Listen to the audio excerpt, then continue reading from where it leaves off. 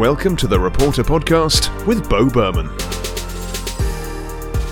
Hey everybody, welcome back to this episode of Reporter after the holiday break here. It's the podcast that delves into the minds and lives of broadcast news reporters and anchors, delivering a behind-the-scenes look at their careers, methods, best practices, and personal stories from the trenches of journalism. And today we have a very exciting guest, Stephen Fabian of Inside Edition, who also happens to be from my hometown of Pittsburgh, Pennsylvania. And Stephen, thank you so much for making the time to come on to Reporter today.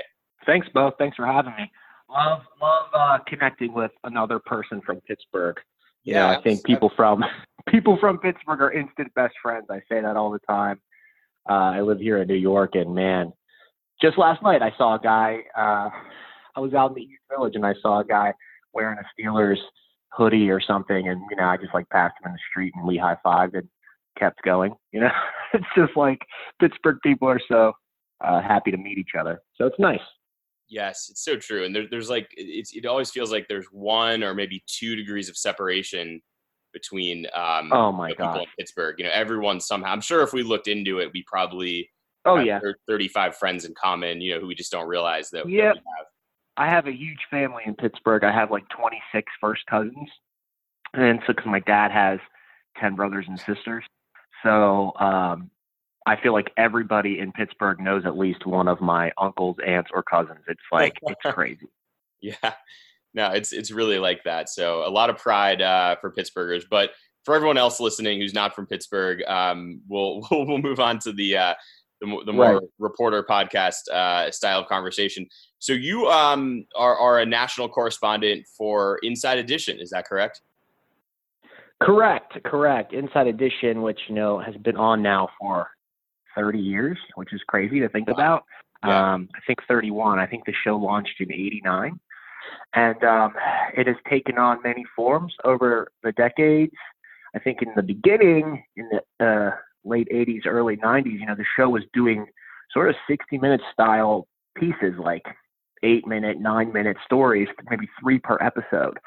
And I think it shows sort of the strengths of the show, that they knew when to adapt and when to kind of change formats. Because if you look at the show now, it's, a long piece on our show now is 3 minutes, so it really is fast paced.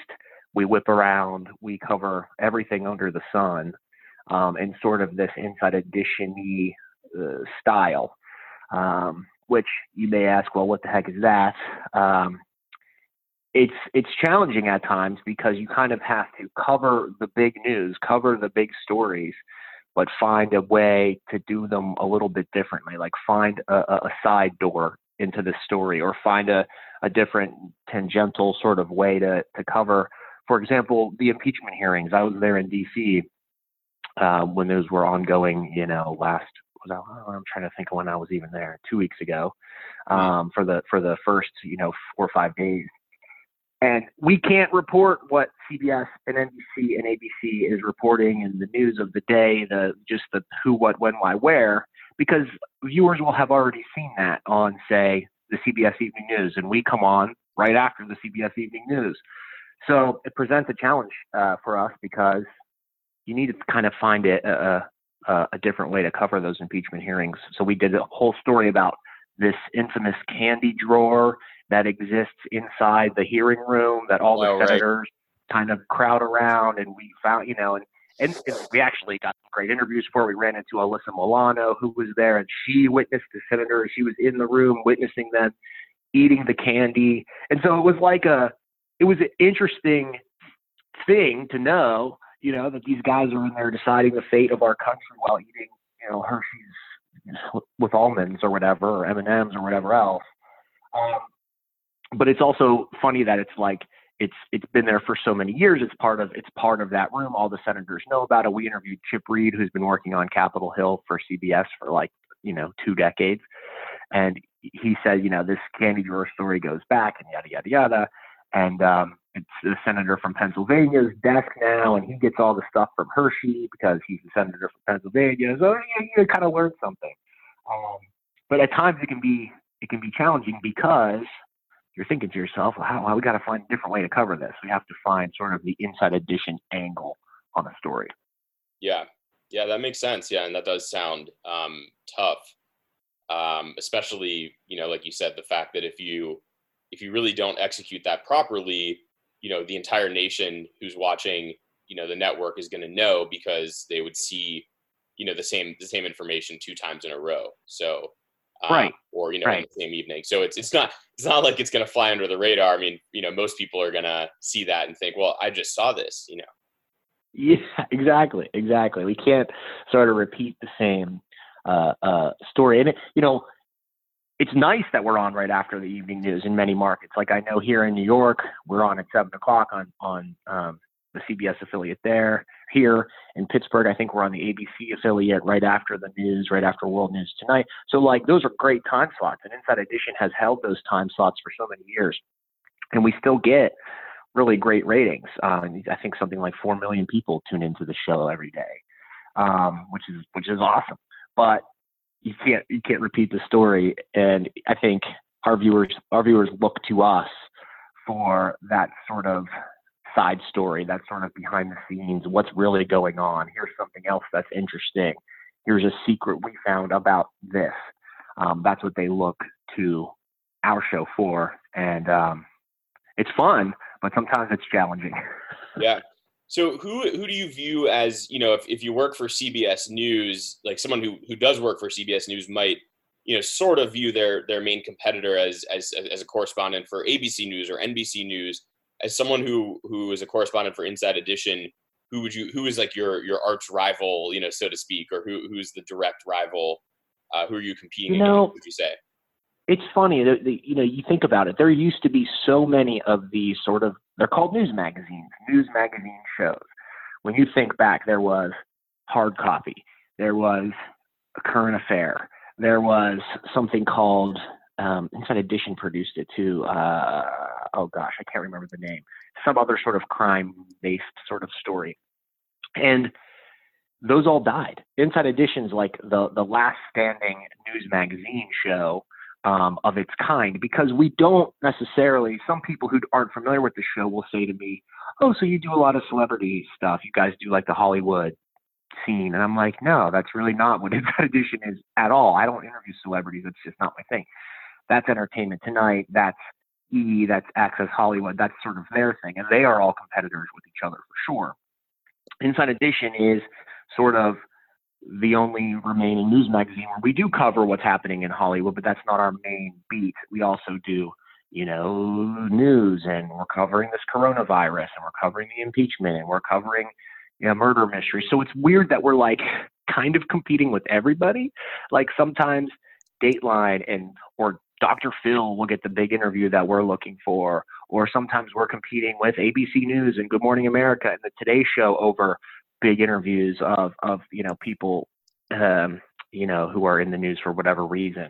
So sometimes it's the network, sometimes it's other shows, like I mentioned Dr. Phil. Sometimes it's even locals, depending on the markets. If it's like a story that's breaking, say in Connecticut, we were just covering the unfortunate story of Jennifer Dulos. You may be familiar with it. She has been missing now for a year. She's presumed dead. Her husband was wanted for murder. He just committed suicide. And the locals have been covering that story out there, the local news people. Every day they know all the ins and outs, and oftentimes we'll just have to sort of fly in, helicopter in, do a stand-up, do a couple of interviews, and get out of there and try to get that on the air for that day's show.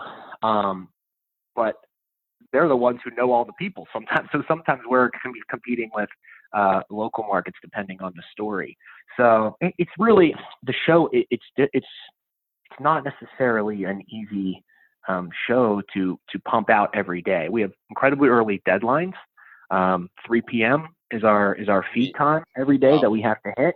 And so like my friends ask me all the time, they go, so what are you doing tomorrow? What story are you covering tomorrow? I go, dude, I don't know. I have no clue. I don't know until like 3 seconds before. I can't tell you how many times, and this blows people's minds, I can't tell you how many times somebody will come to my desk, say if I'm working in the office, and say, oh, hey, your live shot's up in 3 minutes. And I'll say, wait, what? What live shot? And they'll be like, oh, the interview with the family who has the missing children from the cruise ship, and they can't find them. And then we finally booked the dad, and he's ready, and it's in 3 minutes. And I'm like, wait, I don't even know anything about this story. And so I quickly have to, learn the facts, find out what questions I need to ask, work with the producer. It is like an incredible crash every day to make that show happen. And it's just like, it's all hands on deck. Everybody there is working to pump out that show and get that day's show done. But oftentimes, like planning for, I'm sorry, there's a big siren out my window here. I'll move away from the window. Oftentimes, there is a bit of a lag in planning for, say, the next day. Like I'm sitting here thinking, oh, the Iowa caucus is tomorrow. Are we going to go? Like, somebody going to send me? Am I going to get a call here in an hour thinking like, you better get to Iowa tomorrow? So sometimes the planning for the future kind of thing is tricky for the show because we're all hands on deck getting that day's show off the ground. So it's really it's like a beehive in that newsroom every day, and especially between the hours of 1 and 3 when all the pieces are being edited and crashed and I'm voicing stuff over, or if I'm in the field or on the road, I'm feeding back my material. It's high intensity for a good portion of the day. That's for sure.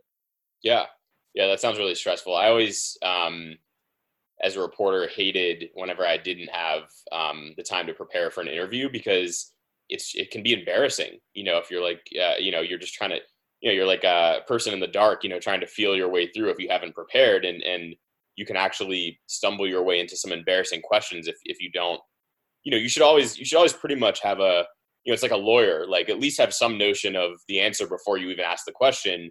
And if you're going like, now, how many kids do you have that are missing? You can't ask that, Yep. Because you'll offend that father and he'll just, end the interview or something. So it's tough. Yep. And that happens. That really happens. I forget what we were doing recently. I was doing an interview with a woman, and it was about her family history. It had something to do with when those SUVs were shot up and people died. It was very sad in Mexico. Remember, there was like crossfire. It had something to do with drug cartels. This was another one. And I remember interviewing a woman who used to live in that community down there where the people were from, right? And she had a backstory about the community, and we were learning more about just what life is like there for them. And I had asked her like halfway through the interview, and I'm like, and so what is the relationship with you and your dad now? How are things with you and your dad?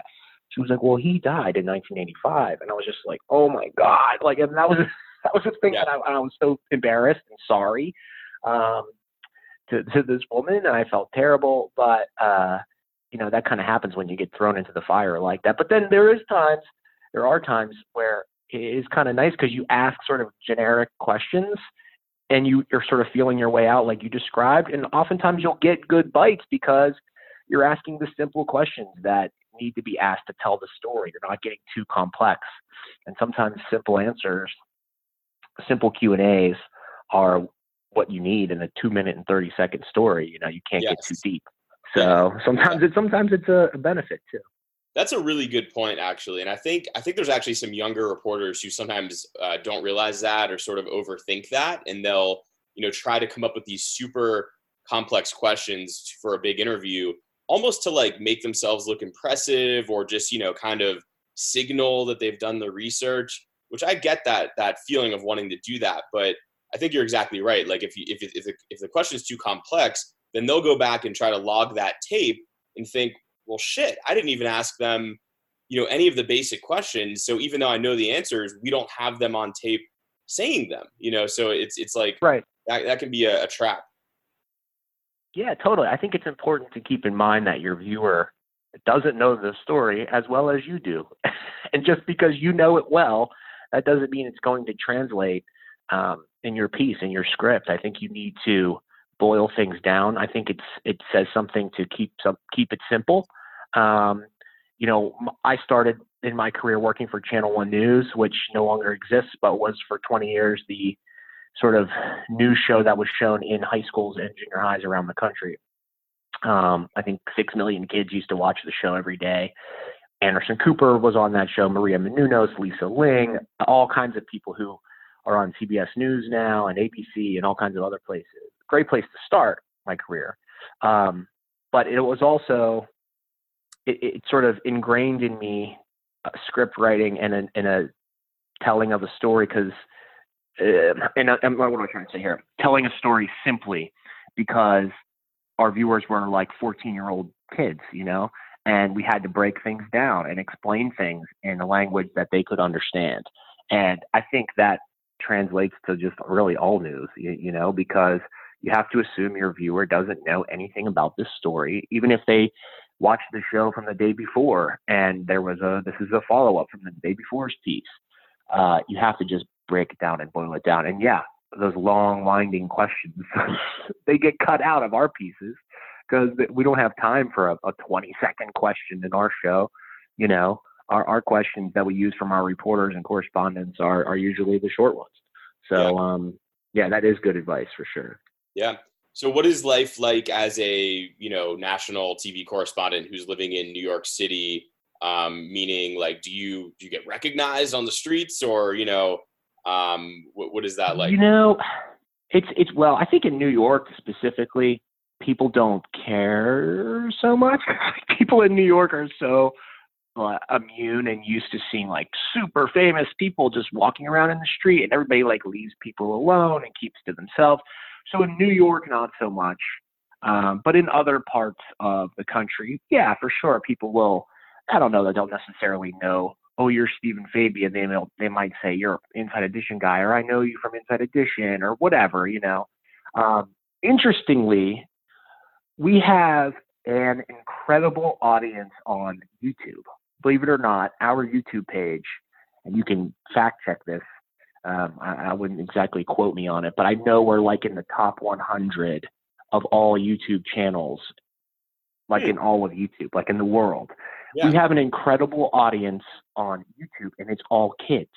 It's like 14 and 15 and 16-year-old kids. They love the Inside Edition stories to the point that they don't even know that it's a TV show.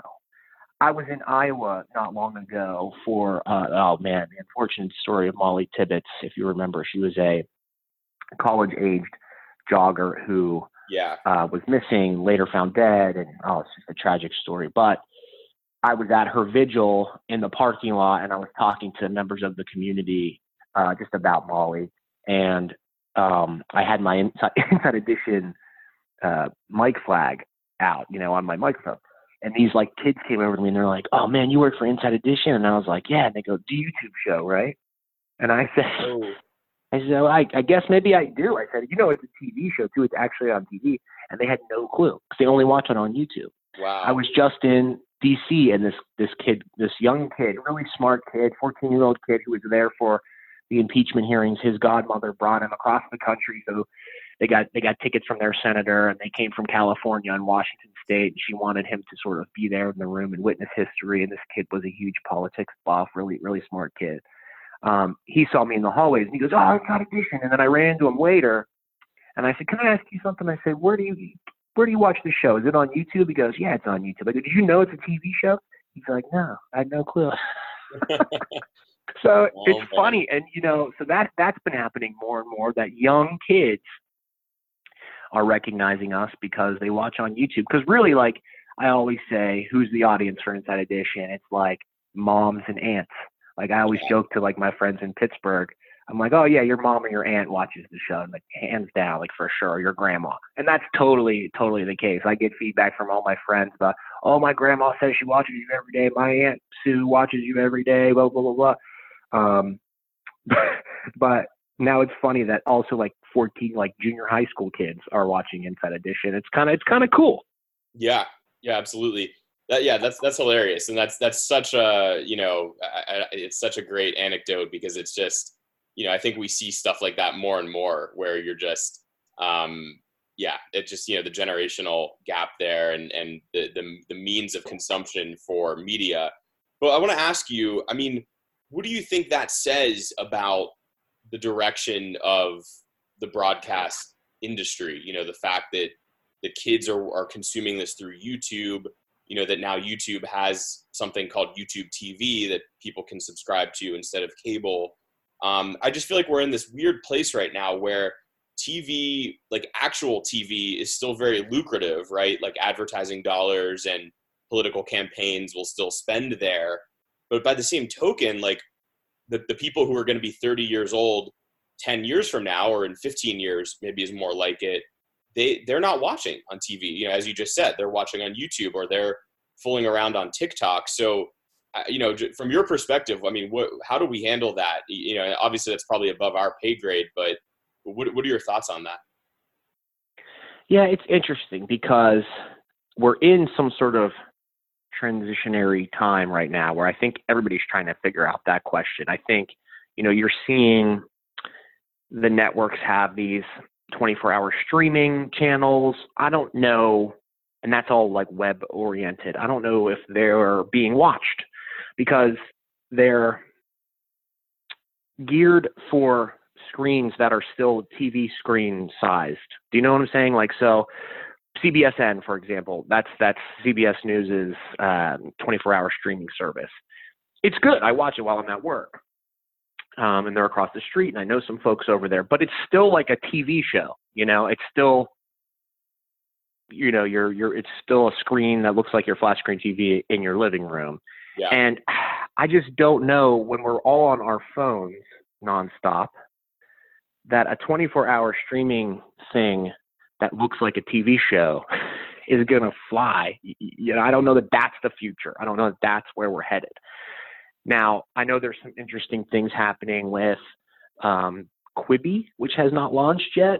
And I think they're going to be producing content that is just geared for your phone. And I think that's maybe where we'll start to see some of this go towards as things get ironed out about how to make a successful streaming news source. I think it needs to be geared for your phone. I think it needs to be something that you can watch while you're in the back of a cab, or you're on the subway, or you're at your desk, and it's on your phone, just like Instagram's on your phone, just like Twitter is on your phone. It needs to be geared for that size screen. And I think we could be headed in that direction.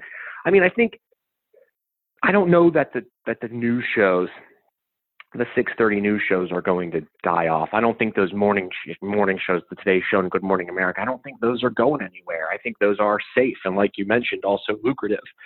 I just think that, especially as older viewers, the older generations sort of go away, and now people who are watching the news, who have had phones and social media and everything their entire lives, as they become the primary viewers, I think we'll see even more the switch to things that are geared towards the phone and towards the I was going to say computer, but I don't even think computer. I think everything's going to be geared towards your phone screen in the next 5 to 10 years.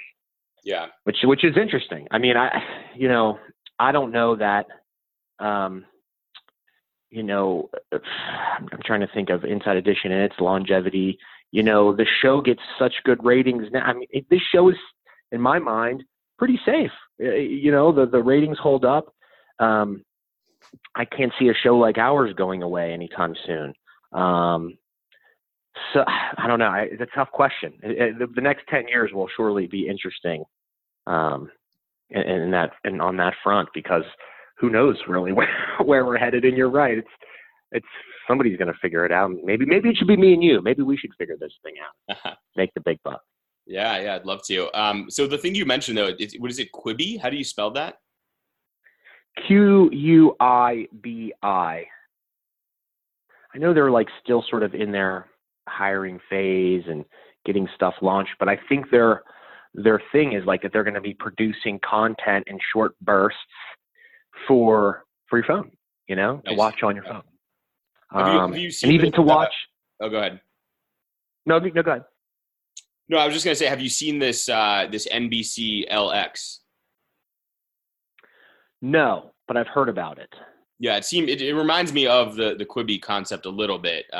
It's just like NBC has hired a slew of journalists to kind of produce direct to social media or direct to web content, and it's like in the nascent stages right now. But one of my friends, Noah Pransky, who was actually the guest of the first episode of this podcast, works for them now after like 20 years in local news.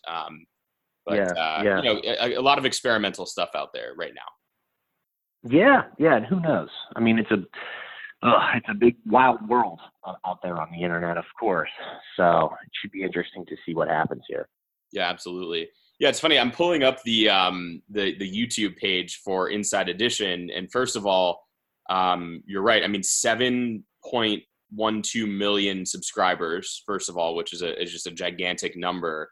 And then I'm just reading the first 5 stories, and it doesn't. Now that I look at the titles, it just like doesn't surprise me that that a lot of teenagers are into this. I mean, number one is just the first 4 hours ago was posted. 13-year-old cries as he's surprised with dog from late dad. So, I mean, it's a story literally about a teenager, and then it's, pets, something a lot of people relate to. Right. And then woman who falls into ice cold water is body shamed, which, I mean, bullying and that sort of thing. Right. And what's interesting about those two that you pulled, that ice one is from Friday's show. The other one, I think, is just a web piece that our web team produced. Like, most of the content from our show, the broadcast show, then becomes a YouTube video. But then we have a whole web department that's like producing their own content and voicing over stuff and putting stories together. And those stories will go to the YouTube page and also go to the InsideEdition.com page. But just the sheer number of videos that we're putting out every day is impressive. And what's even more impressive is, this is so hard to believe, when I started at Inside Edition, which was in September of 2014, we had 2 people working in the web department. There was no YouTube page. Wow. There was, just to get my story on the web, I used to have to like ask and put in a request and be like, what do you mean it's not online? Yeah. And it's just amazing the growth that has occurred in our web division in the past 5 years, and the folks over there have done a really, really, really great job. It just used to boggle my mind. Like, we've worked on a story all day. Some story coordinator or AP at the show has spent weeks trying to book somebody. We've traveled, we've shot an interview, we've hired crews, we've edited it, we've, put time and man hours into producing this piece, and then like it's not online and we can't promote it, and it airs once at 7:00 across the country, and then it's never to be seen again. Like, right. what is that? Yeah. So they got smart really quick, and man, they've done a great job, because you're right. Look at some of those view counts on those YouTube stories, and man, they're through the roof. Absolutely. Yeah. Yeah. It's crazy that YouTube page didn't even exist in 2014. I mean, that is really amazing to me. That's just nuts. That used to drive me so crazy with even local news, where you talk about all the money and manpower and work that goes into a story, and we're going to treat it as if like, hey, if you didn't catch it at 11, then screw you. It's like, no. We need to be making it as widely available as possible. Because the other thing with the web is there's nothing to lose. If you put it up and it gets 10 views, fine. Or it could get 10 million. So there's really nothing to lose, was always one of my favorite ones that goes, and it's funny because like certain things, like you mentioned, will blow up on the YouTube page more than others, right? If there's like news of the day, sort of breaking news kind of stuff that's going to change in like a couple hours, I don't think our web team will even put that on YouTube, because it kind of becomes obsolete almost instantly. Right. But like I did a story about, it was a really interesting story about flushable wipes, like Lysol wipes or whatever that you use to clean your counters or your bathrooms or whatever, and how they say flushable, but you're really not supposed to flush them. They wreak havoc on the sewage system and water treatment plants. It's amazing the money that is spent on filtering out those wipes from like a water treatment plant. I went to this water treatment plant in Brooklyn, and it is all day, 24 hours a day, filtering out these wipes. They create these things called fatbergs that like live in the sewers and claw. It's like basically a giant ball of wipes that will clog up the sewer systems and whatever. And it's kind of icky. The story was like kind of gross, but also informational, because we kind of said, like, we talked to somebody from, say, Good Housekeeping or something, who told us, like, here are the many things that people flush down the toilet that they shouldn't be flushing down the toilet. And then we showed sort of this gross video from the water treatment plant, and I'm like raking through this big mound of flushable wipes. But that story on Inside Edition has, I don't know, on the YouTube page has like millions of views, like 14 million views or something. We could probably look it up and see. Yeah. But like, that's a perfect kind of story on that will blow up on the YouTube page, because it's informational, but it's also kind of like gross, and the visuals are really astonishing. So that's a good one. Yeah, I just pulled it up, and it has 3.5 million views in the last 9 months. Oh, okay. So 3.5 million. No, I mean, that's a lot. That's a lot of views. I mean, but I mean, there, the by comparison, the Inside Edition story about right below it, which comes up, is hotel bathrooms may not be as clean as you wish they were. 9 million views, since 2 years ago. So it's just, all of these things are just totally, could detox foot baths actually remove toxins? 5.7 million. I mean, those are just crazy numbers, actually. Yep. For news content, right? Because, Justin Bieber can put a video up and it'll get 20 million in a day, but news content typically is not doing that well. So I think you're absolutely right. It's that hybrid of being news, like, infotainment kind of thing, or like news you can use type of deal. Oh man, that's a phrase right out of my EP's vocabulary. News you can use. We love those kind of segments. We really do a lot of them, and they do well. They do well for us, for sure. That's awesome. So let's focus on let's switch gears and talk about. I mean, frankly, I'm curious about your career and sort of your upbringing. So did you what did you want to be when you were a kid, when you were growing up? Did you always want to be an Inside Edition reporter, or what did you aspire to be? Well, if I'm being dead honest, when I was 14 years old, I was 100% sure I was going to be a pro wrestler. So that didn't work out when I realized I was only ever going to be like 5'9". So I had to sort of dash those dreams. But I always had a video camera and stuff, and was always sort of making movies and doing crazy stuff and editing things sort of in the camera growing up. And then when I got to high school, I went to Plum High School, and we have a really great television productions department at Plum High School. And we have been doing there for now 20 plus years a telethon for the Make-A-Wish Foundation, where we raised money and whatever else. And my year, I was one of the hosts, and we raised something like $74,000 at this telethon for the Make-A-Wish Foundation. And at the time, that was a national record for, a donation from a district or whatever. Wow. So doing that, and that was a live show. I hosted it, and it was 5.5 hours or 6.5 hours with guests coming on, and edited together pieces that we would toss to and have all kinds of little skits and stuff. That was a challenge with a completely student crew. And we were only the second year that we were doing it there at Plum. And they've been like I said, they've been doing it every year ever since.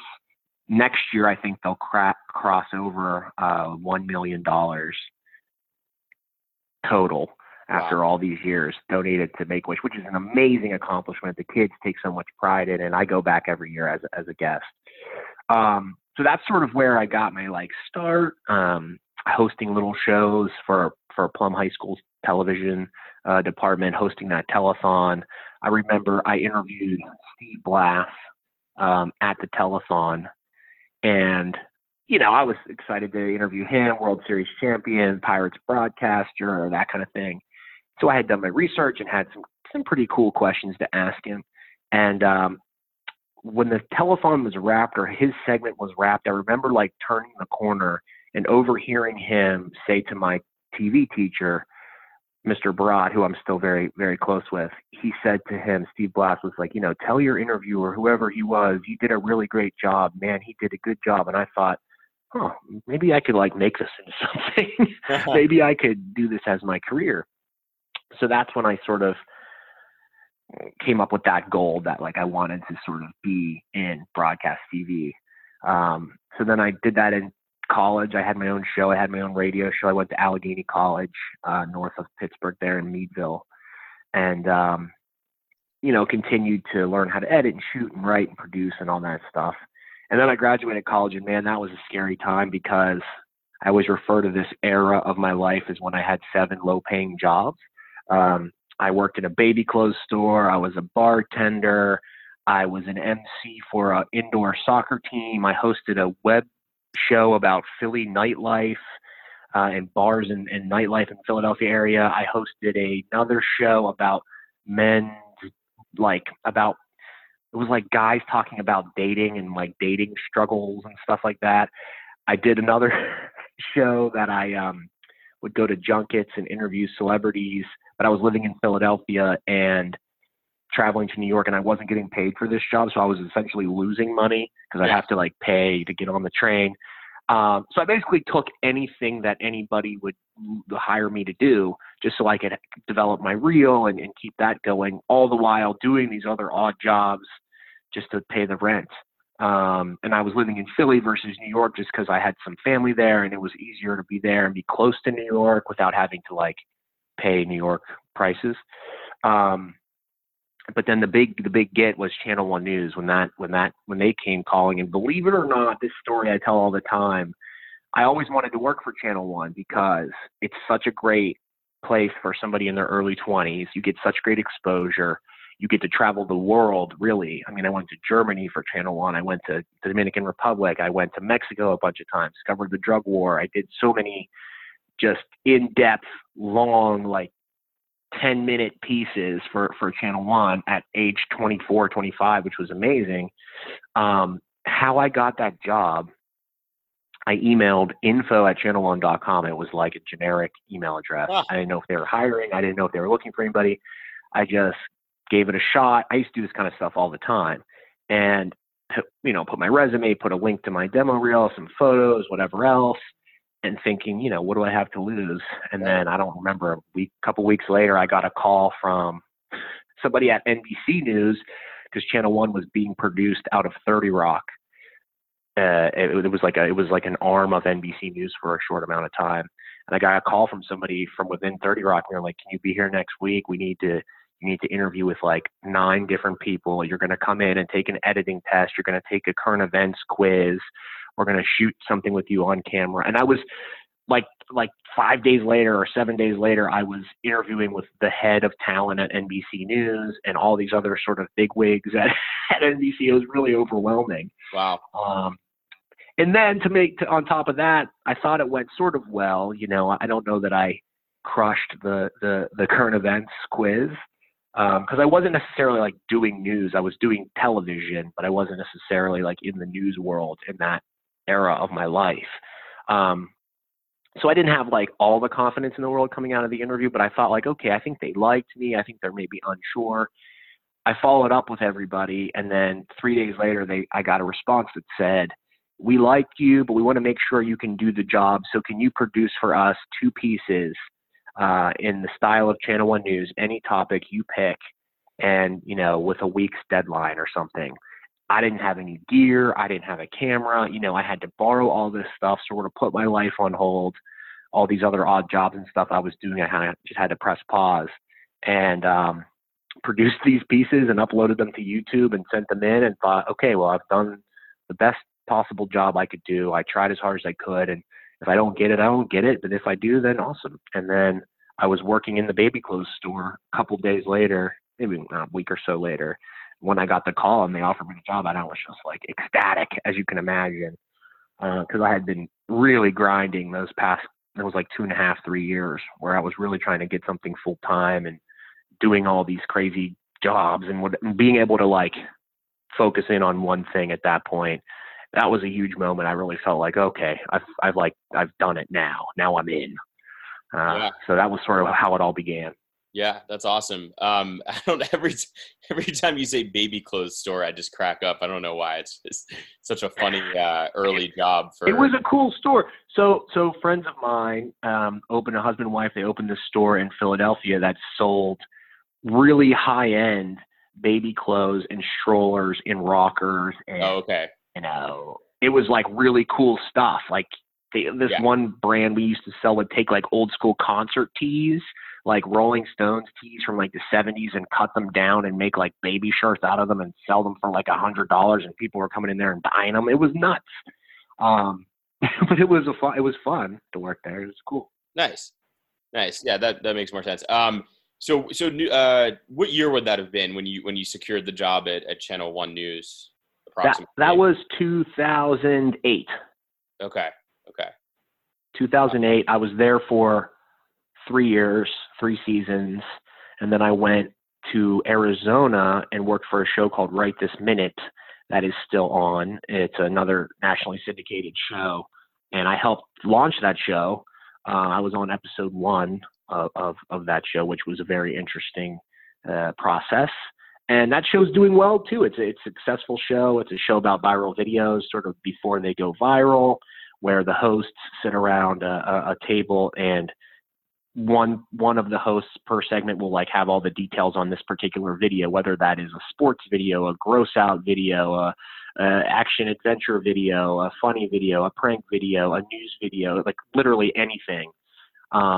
We'll have all the details on that particular video, show it to the other hosts for the first time. They're seeing it all for the first time, and then sort of have this candid conversation where you're asking questions and just commenting and reacting to the video. So like the viewer is seeing the video for the first time, but also the hosts are seeing the video for the first time. And then you kind of edit it down into this minute 30 little piece of sort of organic reaction to this video, and also information about those particular videos. And truly, that show was so impressive because our whole team was dedicated to finding these videos before they go viral. And they'd be on our show, and then 2 days later they'd be on the Today Show and Good Morning America and all the other morning shows, because that was like what we did. We had the ways, we had the systems down to find these videos first. And it was always impressive, like, to see what would happen to these videos after they'd be on our show, where else they would land. And it was always the networks and other places. So I was on that show for 3 years as well, and lived in Arizona, which was interesting. It was a fun time being out there, and then came back to New York for Inside Edition in 2014.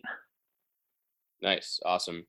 And so let me ask you this. A lot of kids coming out of college, myself included, take the route of like local news. You know, they think of they look for a local news station that's hiring somewhere across the country, and sometimes they relocate there. You know, and sometimes they have to take a job as a waiter at a restaurant first and search, and, you know, or take odd jobs, you know, whatever they may be. And then eventually they get a job in local news, and you kind of took a different path. And so can you just talk about that a little bit of, you know, did you ever consider that local news route, or, you know, what led you to kind of hang on to those odd jobs and push for something more like national, or, you know, I guess Channel One is sort of in a league of its own, but, you know, how did that come about? Yeah, you know, I didn't really necessarily pursue local news stuff. I never saw it as like my dream, or I never really wanted to do it, right? There was a time that I was trying to get a job in Erie doing sports for one of the local stations up there, and it didn't work out. And I just but I wasn't sure that I wanted it anyway. And I don't know, I just kind of felt lukewarm about the whole thing. I didn't see myself doing that. And I think I just always kind of wanted to stay true to myself and be myself on the air, as opposed to being, here's a local news guy being a local news guy. You know what I mean? And that's not to, I mean, local news people are amazing, and they do the hardest work. And that's not to diminish what local news people do. I just didn't see myself doing that, you know, so I never sort of steered myself in that direction. Now, look, when I was 23, 24 and doing all those odd jobs and whatever else, if some local news station came calling and was like, we have a job for you, I probably would have taken that job. It just wasn't something that I was like going after. I wasn't seeking it out, and it sort of, I actually never even went into TV thinking I was going to do news. That wasn't necessarily my main function or goal in the beginning. I was doing kind of hosting stuff and, lighter things and whatever. But then once I got to Channel 1 and started doing that, I'm like, oh, I can do this. I could do this just the same as anybody else, but also be myself. In the role on air, I can still be me while covering these news stories for Channel 1. And that's where I sort of feel like that was like my niche, right? Like I can tell these stories in a relatable way. I can be a dude that you looks like, oh, I feel like I know that guy, or he's a guy I would like to, have a beer with, or whatever, sort of be relatable, be myself without being like, and now I'm a news person and I'm talking to you like this. And this is, that's never really been my cup of tea. So yeah, I don't know how I sort of avoided it, but I did. And here I am. So it's worked out. It's not that I would have been opposed to it. It's just not something I sought out. Right. Yeah. Well, I mean, it's very true, first of all, that you're right, that you really, there's not an opportunity to reveal your personality very much in local news unless you are a meteorologist, a weather person, or if you're the sports person. And then even then, there's only so much that you can go where you can color outside the lines. And then if you're a strictly news person, friends of mine used to ask me this a lot, kind of thing of, can you show more personality, or, that sort of thing, or, how much personality are you allowed to show? And I would say, well, look, I mean, unfortunately, a lot of what we're covering are murders. So you can't, I mean, you're not going to be like laughing, smiling, or dancing. Right. I mean, so it's very limited in what you can do. And you're right. You have that kind of news voice and that sort of thing.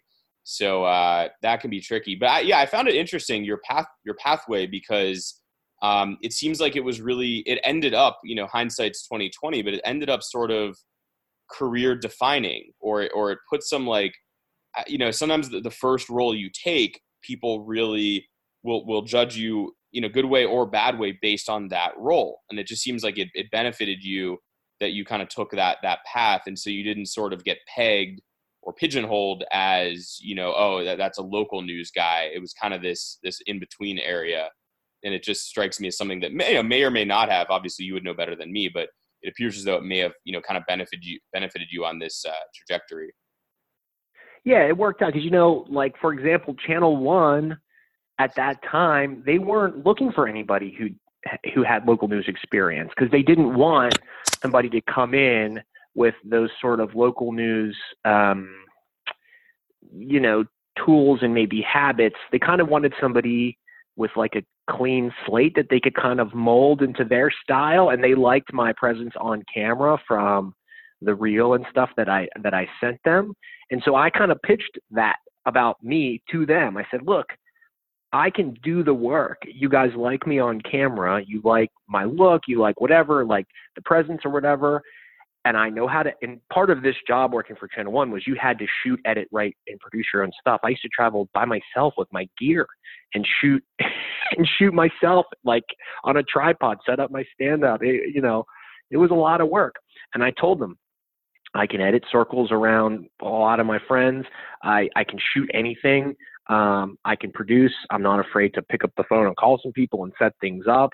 And I can do all the physical work that you're asking for, but I'm also a clean slate. I don't have any bad habits. I don't have, I'm not coming from a job where I was a certain mold and it's going to be hard for me to get out of those habits and that mold. Like, I'm a clean slate, so hire me. And that's kind of worked out. Yeah. Yeah, no, that makes sense. That's awesome. So what are some of the biggest stories? Like, let's just say like the first three biggest stories that you've covered that come to your mind. And I know you've done a lot, and that's probably difficult, but in your eyes, yeah, it's a tough question, because gosh, for Inside Edition, especially, we work so hard every day, and then it's almost like the next day happens and you're like, what am I working on today? And you're like, I can't even remember what I did yesterday. What story did I have on the show yesterday? Or people would call me and say, hey, I saw that story you did about the dog rescue. I'm like, man, I don't even remember that because I'm working on something else now. But what comes to mind, the hurricane a couple years ago, I guess that was last year or it was 2018 in Florida, Hurricane Michael down there. We did a lot of work down there. That was eye-opening to see. You hear the phrase, oh, it looks like a bomb went off. It looks like a buzzsaw came through. And man, that could not be more true in some of these areas in Florida that we saw. So that was one. Seeing up close was really, really, it was heartbreaking. That I would say when I went to Juarez in 2009, which was the height of the drug war, went down there for Channel 1. It was extremely dangerous. Just scary stuff. And bringing back some of the visuals that we brought back for that story, that was important. I also covered the Olympics for Channel 1 in 2010 in Vancouver. That was wild because we were there for like the entire games. So it was like 3.5 weeks. Me and one producer, shooter, just the two of us. We were a 2-man team, and we were producing like a third of the show every day from Vancouver. We're just really working our tails off at a young age. That's something that I always remember. And then I'm trying to think of there's something else for Inside Edition, man. Obviously, I covered the 2016 election. I was all over the place back then at all the debates. And, that famous moment from the first GOP debate in 2016, the run-up to 2016 in Cleveland. Everybody goes back. If you've seen the movie Bombshell, the Fox News movie, did you see that one? No, I actually haven't seen that. They touch on that famous moment between Trump and Megyn Kelly from the debate stage. Oh, okay. And that was like really, if you remember that moment, it's when they sort of had a tiff on screen, and then he went off to say all the things about her, and it was just a whirlwind. I mean, I was there. I was in the arena. I was in the Wall Street Journal the next day. There was a picture of me holding my mic in Donald Trump's face after that debate. Our camera, we were the first people to kind of get him after that debate. And that was such a huge moment for politics, for our country. It was kind of a moment where things were never the same. Or we kind of were like, okay, it's not going to be the same going forward, I feel like. Right. And that has proven to be true throughout these past 4 years. I mean, look, the face of politics has really kind of changed.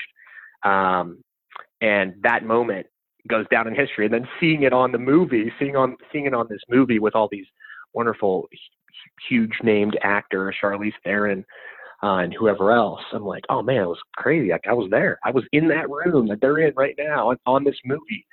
It was pretty wild.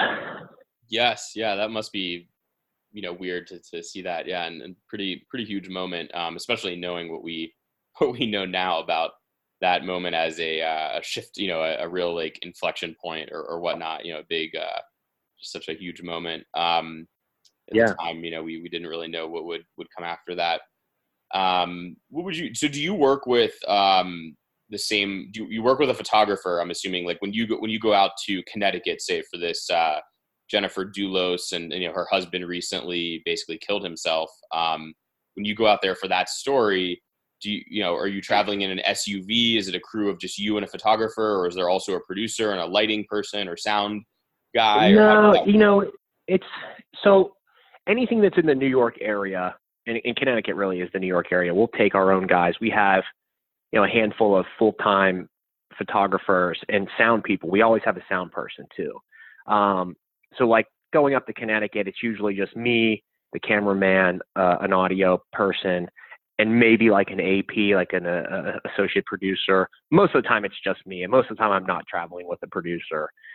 And they will also send our regular full-time crews out to like DC with me when I'm covering the impeachment, or if it's a story where we really need to make sure we're coming back with perfect video, like if it's somebody we've been working on, booking for months and whatever, we'll take our own guys because our guys are great. They know exactly what we're looking for, exactly just the style of shooting that our bosses like, and that sort of fits the Inside Edition mold. We'll take our own guys. But then there are times where they'll send me, say, to like Louisville, Kentucky for something, and we'll hire a freelance crew in those cities. So I'll sort of fly solo, travel solo, meet up with the freelance crew and just work with them for a day or two. And that's always kind of funny because there was a guy I worked with recently, I forget where we were, in Ohio. I think I was in Columbus, Ohio. And like I hadn't seen him for like 4 years. I was like, oh, hey, we're working together again. So it's kind of nice to have friends all around the city, or all around the country that you see every now and then. We have great crews in Florida and down south in Texas. So it's a mix. They're sort of sending our own guys more often now because I think they're realizing there is such value in the level of trust that we have with our camera guys, and knowing that like they're not going to miss something, especially if it's a breaking story and we're out in the field, like kind of reactively shooting what's happening around us. Those guys are the best. So, but it is a mixed bag. Sometimes I'm with freelance crews, sometimes I'm with my own people, but rarely am I with a producer. I mean, I'm sort of my own producer most of the time out in the field. Yeah. But I'll be working, how our show sort of works is that I'll be working with a producer who's back in the office, who's writing. So like for the impeachment, I'm just using that since it was recent. I'm gathering material with my crew in Washington, feeding stuff back using a live view, maybe shooting a stand-up, telling them what I shot, interviewing senators, et cetera, et cetera. And then there's like somebody back in New York who's working on a larger script that all my stuff will go into. And then like they'll send me the script and we'll kind of work together on that. Because a lot of times I'm just cultivating stuff in the field and grabbing stuff in the field, and I don't necessarily know the angle or the story that we're producing in New York, and they're kind of figuring that out as I'm shooting. So I can't really sit down and stop what I'm doing and pump out a whole script because I have to be like doing the stuff. I have to be shooting the stuff and asking the questions and being on camera. So it's like a team effort. Yeah. So I mean, sorry, I may have missed exactly. So you said someone back in New York will pretty much write the script for you based on what you've gathered and like some phone calls of your vision, or is that kind of how that works? And then you'll track. Yeah. It's a collaborative sort of thing, right? Like I'm not writing a full script from the field and sending it back. I might be writing a stand-up or writing this or writing that and sending it back. But there is somebody who's like pumping out the full script back in New York because they're gathering other elements there too. They're gathering moments from television, or here's what the View said about this, or here's what there was a moment from an NBC piece, because we can kind of pull all those other sources into one big piece. And then our executive producer, Charles, he sits down and reads every word of every script and makes his changes. So the producer has to then sit with him and go through the script and all of that. So I can't be there for that. The correspondents at Inside Edition, there's so few of us. There's 2 full-time correspondents in New York. There's 2 freelancers, or two part-time people in New York. And we are just pulled in so many directions. Like Friday, I think I shot 4 interviews for 4 different stories that I don't have time to sit there and write out a full script for a particular story, because I'm probably shooting 4 or 5 different things every day.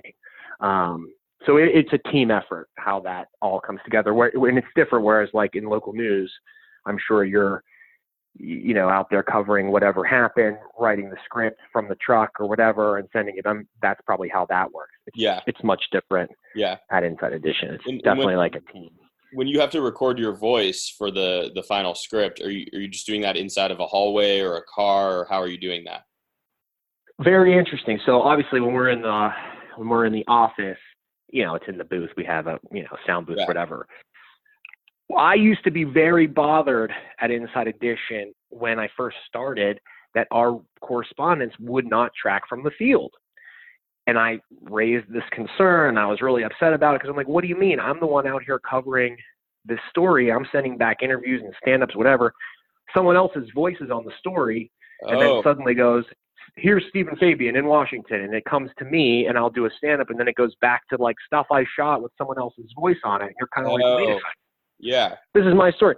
So they were doing that for a long time. In the past couple of years, I helped in implementing a system for us, for the reporters to be able to track from the field. I actually use this little device called an iRig, and it connects to my iPhone. An XLR cable goes from the device to a microphone, and then it's all like, so it goes mic, cable to the iRig device to my phone. And yeah, I will be in a hallway or a small room with a jacket over my head, kind of creating a little sound booth. But what's nice about the iRig is it filters out a lot of the other background noise and stuff and creates a pretty clean audio sound, which is nice. And I'll send that back as like a file that will get put into our system in New York. And that system, this process seems to be working. So I'm happy now because now it's not someone else's voice on the story that I shot all day and I just suddenly pop up and do a stand-up. I have a little bit more ownership over it now. Which yeah, that's a good change to implement. It's good that you pushed for that, I think, for sure. So what would you say is the single most difficult part of your job at this point? I mean, the deadline's crazy. It really, a lot of times I don't get my story assignment until noon, or I don't necessarily know what I'm shooting until noon or seconds before, like I described earlier. Meeting that deadline is tricky for sure. It's a lot of, I always use this analogy. It's like when firefighters, and I'm not comparing what we do to firefighters, they're much braver and tougher people. But similarly, it's like sitting around a firehouse and you're waiting, and then the bell goes off and you have to fly and just book it and get this done as quick as possible. That is, that's a tricky thing. You kind of have to be ready for anything because we also cover everything under the sun, you kind of also have to have a little bit of a knowledge of what's going on, all the stories that are happening. You kind of need to just know a little bit about everything because, I don't know what I'm going to be doing tomorrow at 9 a.m. I could be in another city. I could be face to face with, some important interview. I could be, I just don't know. So it's being prepared. It's being ready to jump when that alarm bell goes off. It is tough. And just, being ready. We were in DC for the impeachment, and this was a while back. I remember I woke up, I was in DC. They weren't sure if they were going to keep me. They decided, here's what we'd like you to do today. See if you can go get a moment with Congresswoman Dingell. Do you remember this story where Donald Trump said some things about Congresswoman Dingell's late husband, who was a congressman? Yeah. Right. Yep. So that was sort of the big story overnight. So they said, go see if you can maybe get an interview with her. And I said, okay. So me and my crew, we went over to the House Representatives building where her office is. We were outside her office for, I'm telling you, 40 seconds. We didn't even have our gear set up yet. And suddenly she appeared. I introduced myself. I asked if we could get a couple questions with her. Once she said, like, okay, my audio guy hands me my mic. We get like 3 questions with her. Wonderful, because that's the kind of story we wanted to do that day. So we're like, great. It was like 8 a.m. We had already shot something that's totally usable for today's show. I had shot stand-ups the night before that were sort of would live for that day's show. So I'm thinking like, we already kind of have a story in the can for today. This is nice. At 1:30, they decided, we don't like your stand-ups from last night. We want you to go gather all the major newspapers, the Washington Post, the New York Times, the Wall Street Journal, and the New York Post, which is hard to find in Washington, D.C. Yeah. And you're going to do a stand-up with the Capitol in the background talking about the different headlines from the impeachment hearings that were ongoing or whatever. The only place you can really find the New York Post is at Union Station in D.C.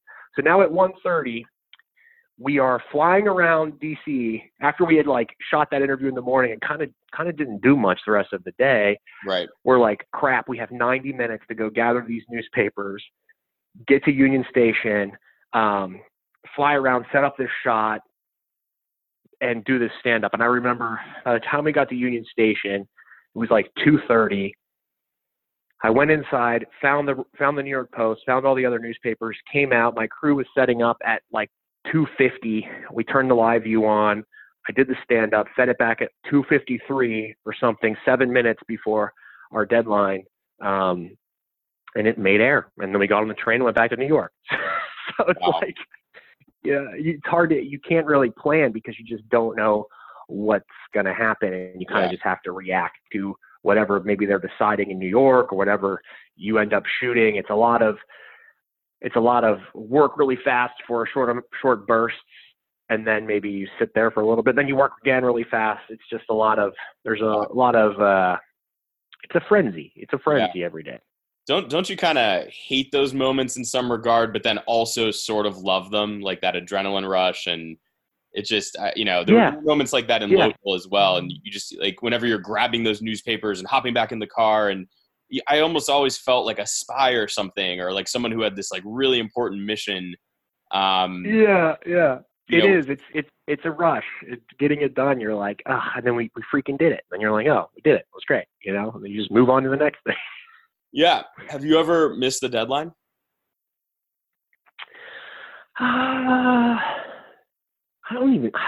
There's not like a real notable one that sticks out to me. I mean, there are times for Inside Edition, because we do a refeed at like 4:30 where the boss will make some changes to scripts and stuff. And there will be times where maybe something doesn't make it for the 3:00 show, and we're like, we're just not going to make it for 3, but we'll make it for 4:30. That happens from time to time, but not really. No, we usually make it. That's the crazy thing. It's like, we get these crazy assignments and we got to run around, but we always get it done.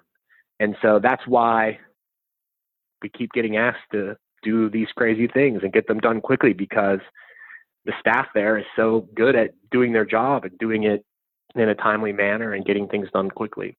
Yeah. That, asks keep coming.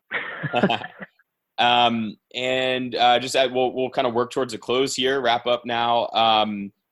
For young journalists, I always think, it's important to try to help them or provide whatever advice we can if we're, a little bit older. And, if someone's coming out of college now and went to an Allegheny college or what have you, and they would love to be on TV, but they're not kind of sure what route to take.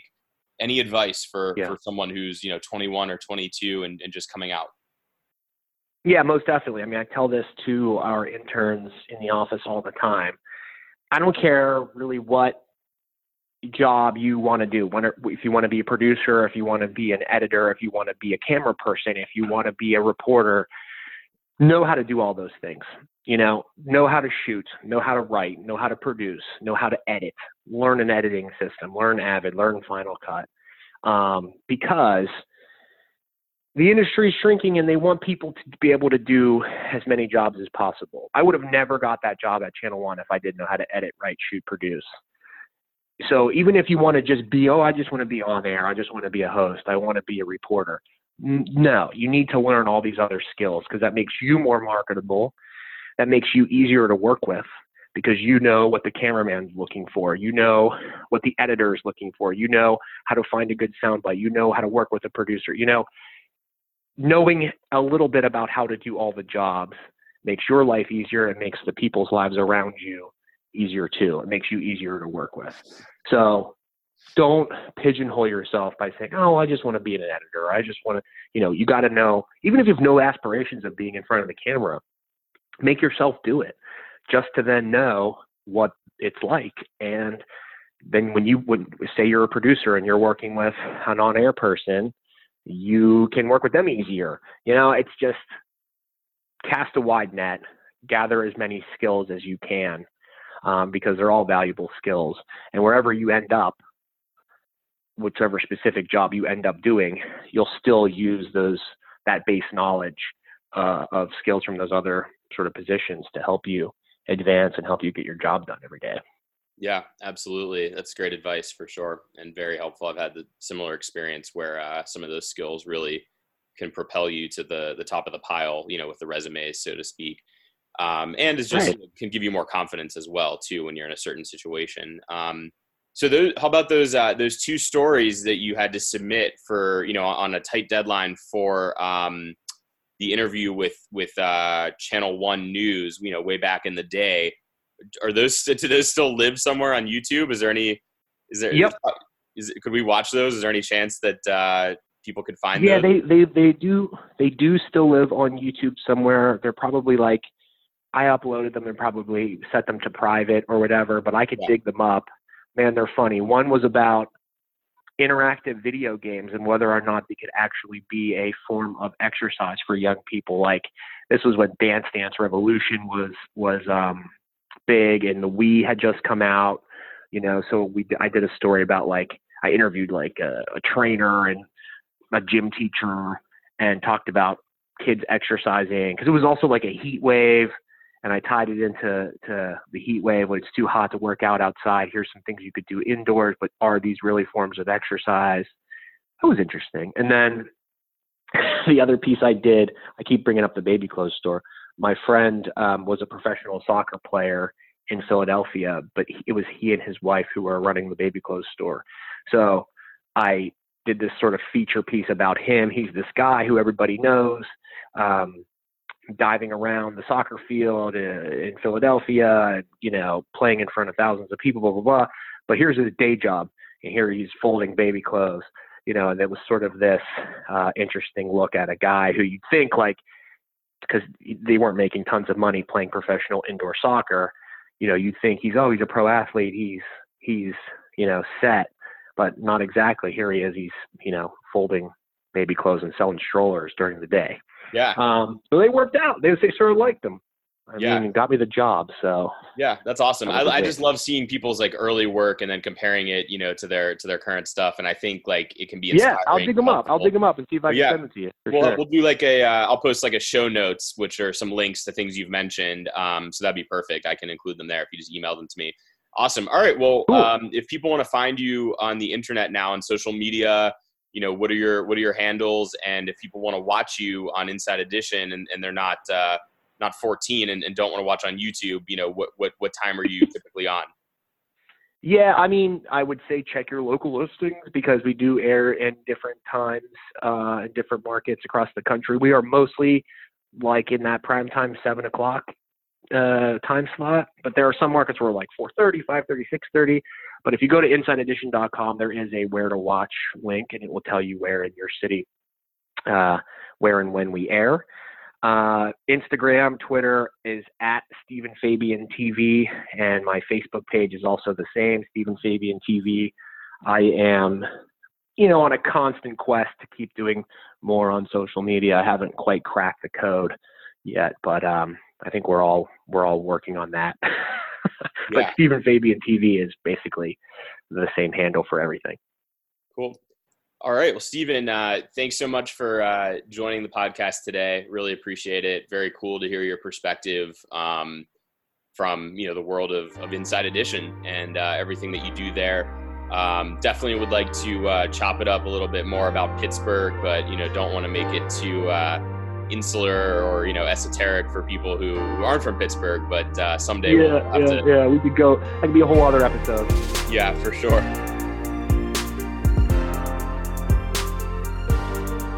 Thanks for listening to this episode of the Reporter Podcast with Bo Berman.